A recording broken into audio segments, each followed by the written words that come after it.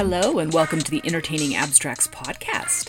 I started this podcast basically to allow myself an outlet for all the cool, paranormal, supernatural, and just plain mysterious stories that I don't get to talk about on bizarre and fascinating details.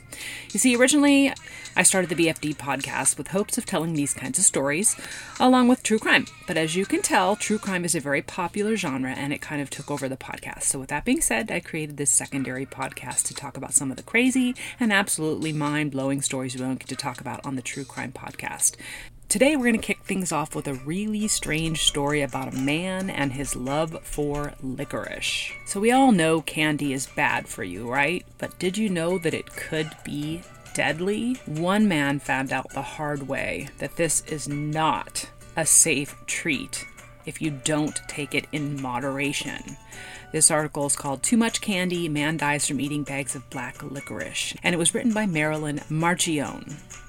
A Massachusetts construction worker's love of black licorice wound up costing him his life.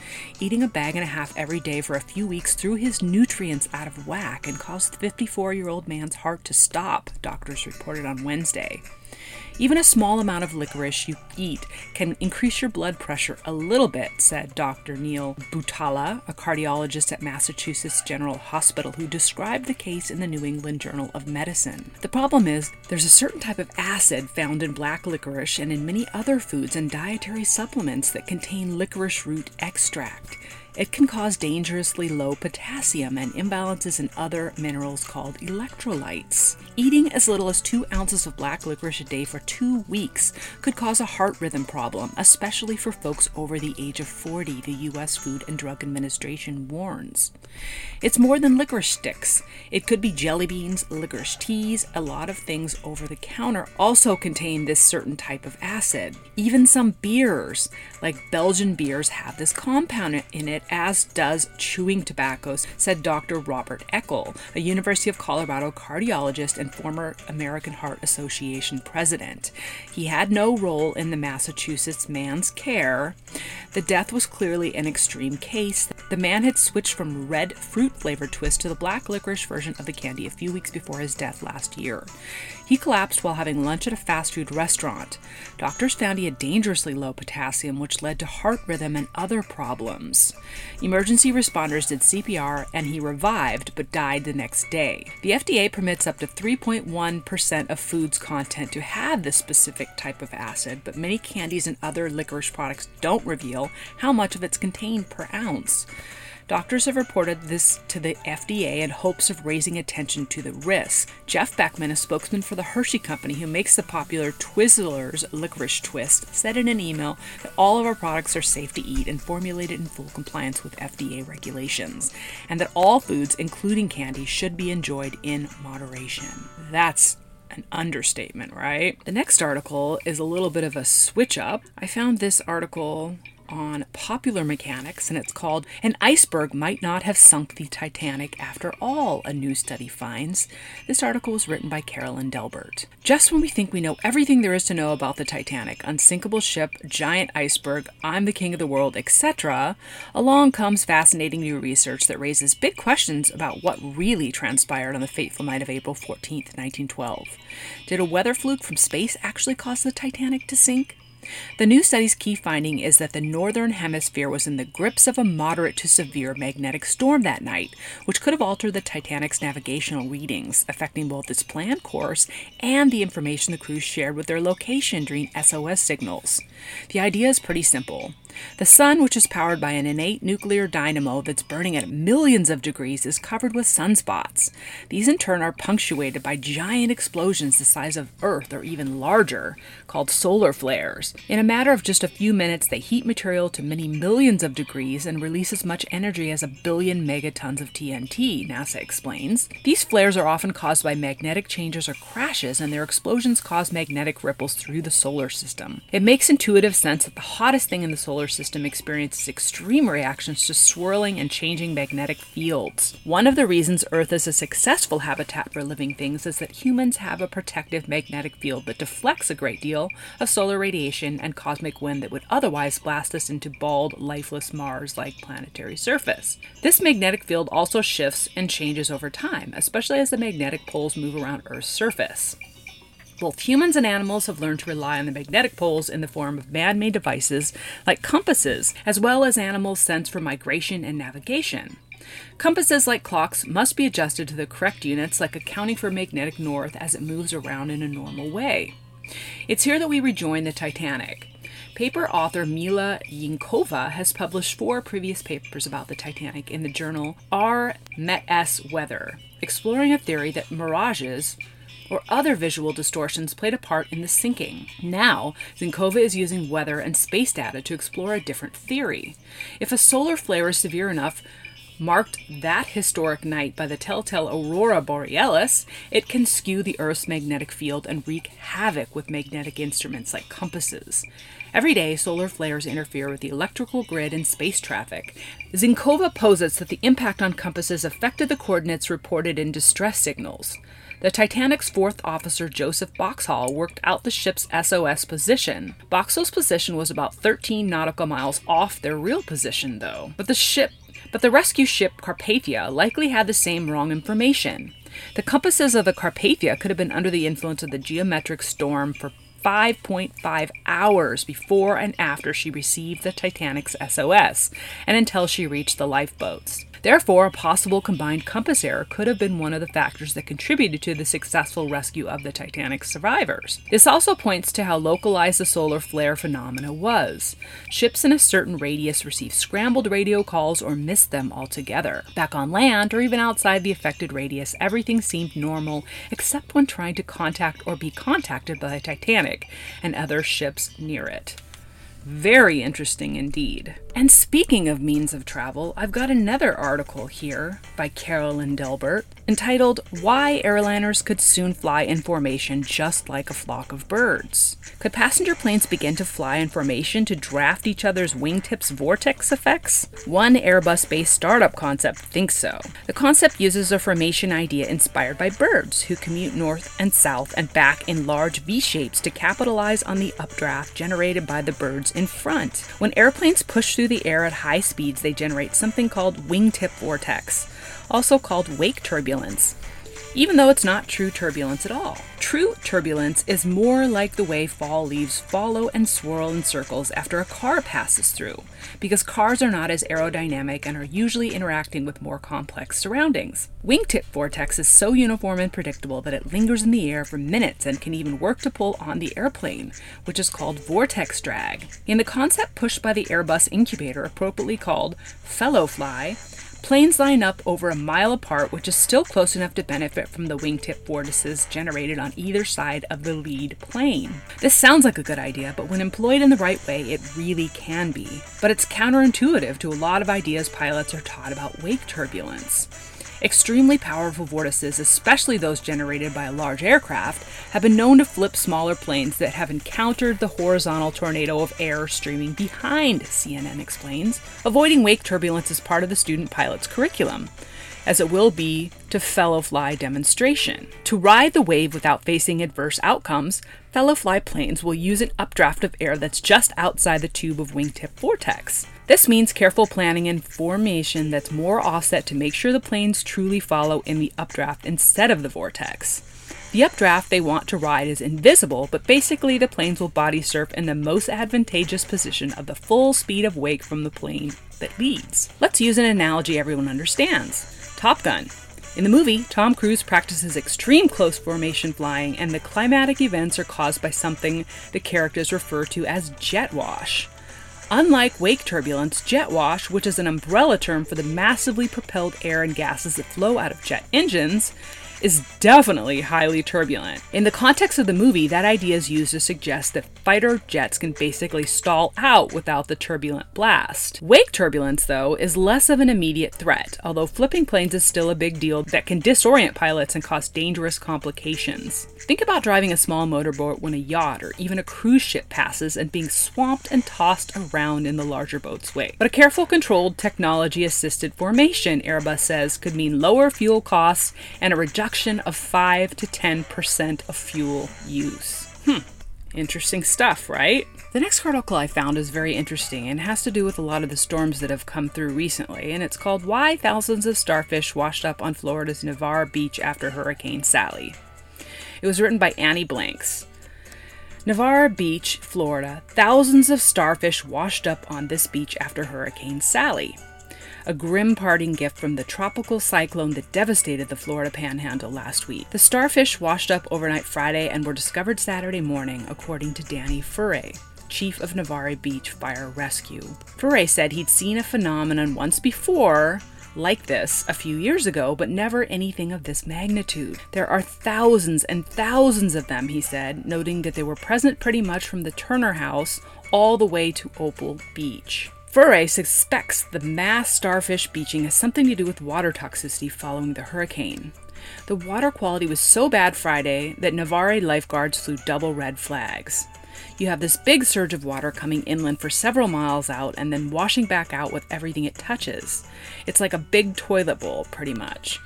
We were the only beach flying double red flags because of the water quality. We wouldn't want our families swimming in that. Charlene Morrow, director of the Navarre Beach Marine Science Station, said the answer is much more simple. It has to do with winds and currents.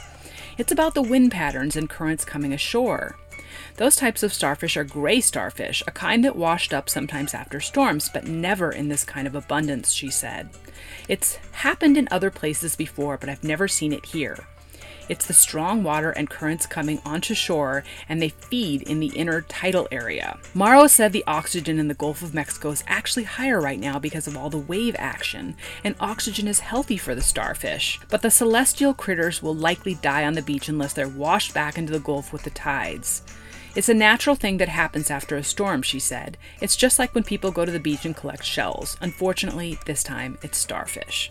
Well, I hope some of them made it back into the water. It would be a very sad conclusion to that tale if all of them died. And the final article for the day was an interesting one I found about conjoined twins. The article is called Rare Conjoined Twins Born Locked in Embrace Successfully Separated in Michigan.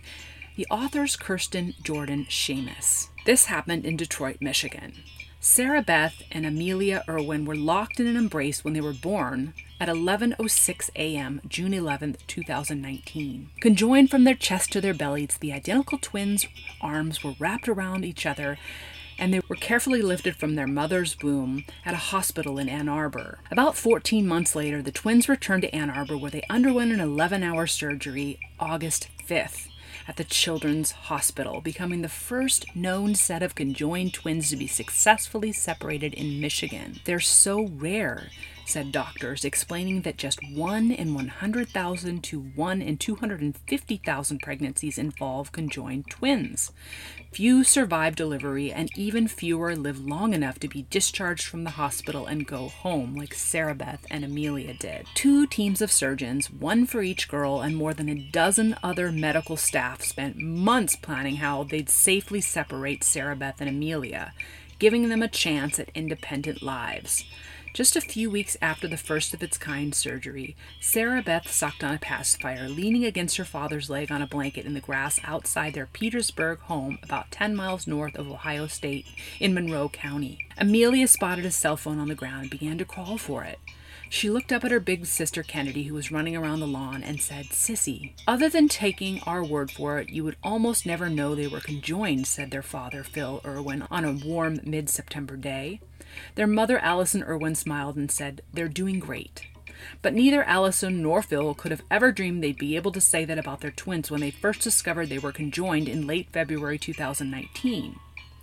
Something about this pregnancy was different, but Allison, 33, who works in agricultural industry selling feed and fertilizer to farmers, couldn't pinpoint what it was. "I thought we were going to have a boy," she said. It felt different than her previous pregnancy, which she carried Kennedy, who's now a spunky 3-year-old who loves animals and played on her backyard jungle gym. The Irwins looked forward to the 20-week prenatal appointment set for February 27, 2019. They were eager to see the ultrasound images of their growing baby. They agreed they wouldn't find out the gender and instead wanted to let it be a surprise at delivery. Still, Allison was pretty convinced her hunch was right. "I thought we were just pregnant with a big old boy, and that's why I even bought a boy onesie and everything for a boy," Allison said. None of their previous prenatal doctor's visits gave them any inkling they were having twins or that they might be conjoined.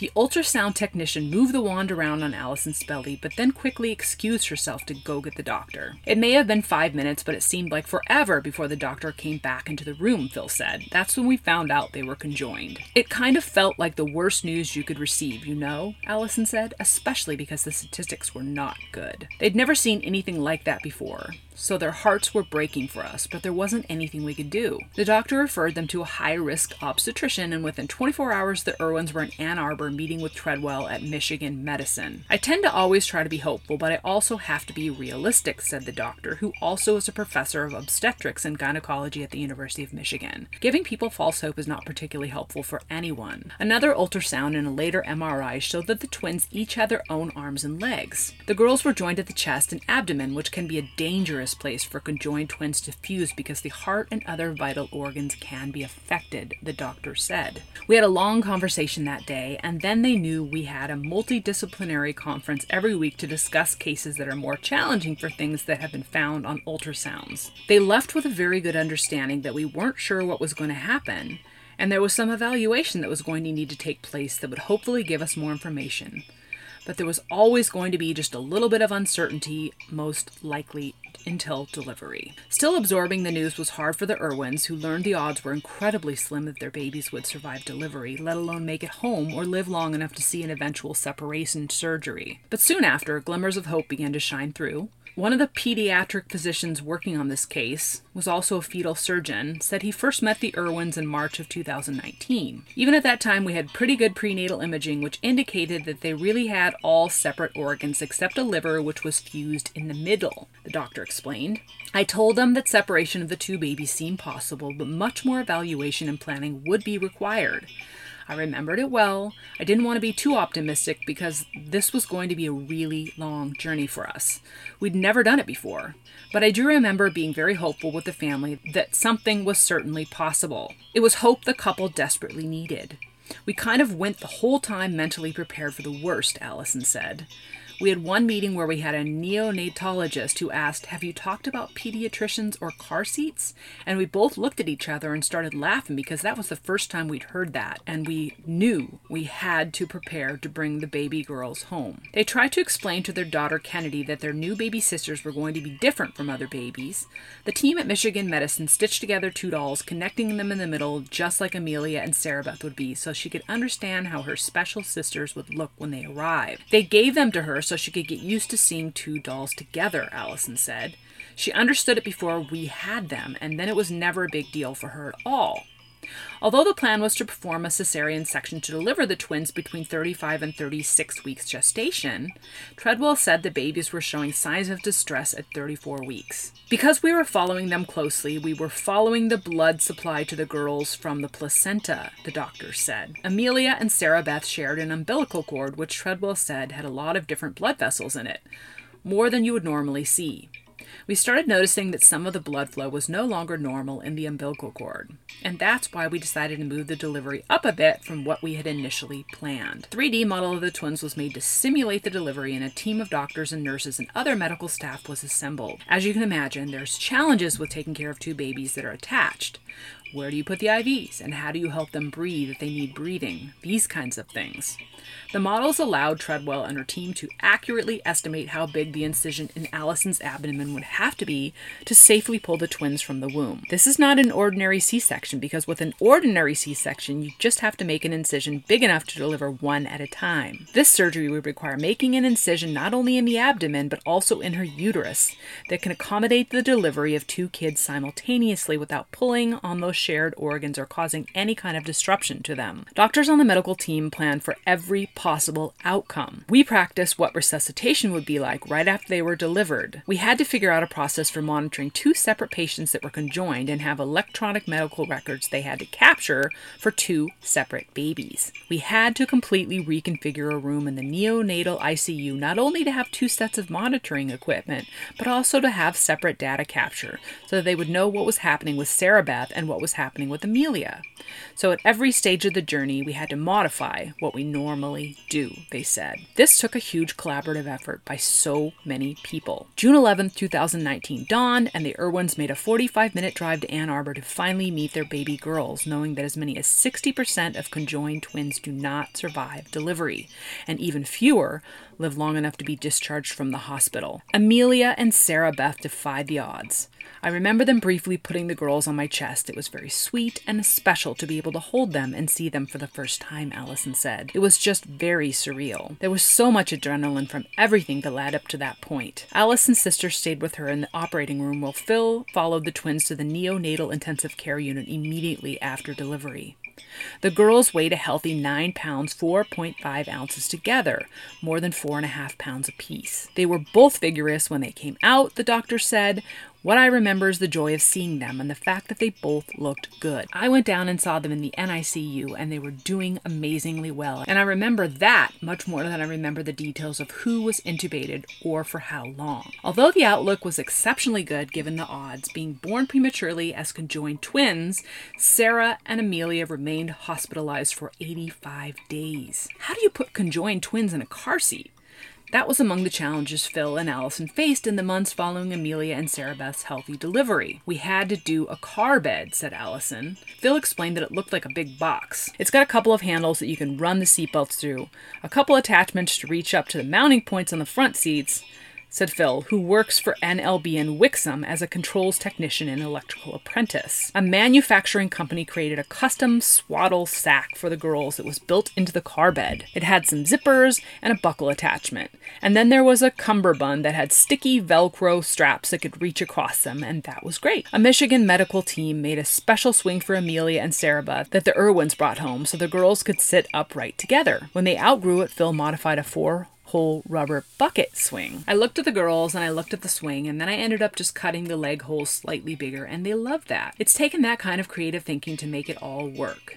When they were little, we were able to use just a regular baby carrier too, Allison said. While we were still in the NICU, one of the nurses was like, I think that would work, and we tried it at the hospital. If you put them sideways, you could put both legs of each girl through one of the leg holes in the carrier. Both girls had nasogastric tubes that fed them, so Allison and Phil had to quickly learn how to place the tubing back on the girls' noses if one of them pulled the other sister's line out. They just never quite picked up how to bottle feed right from the get-go, Allison said.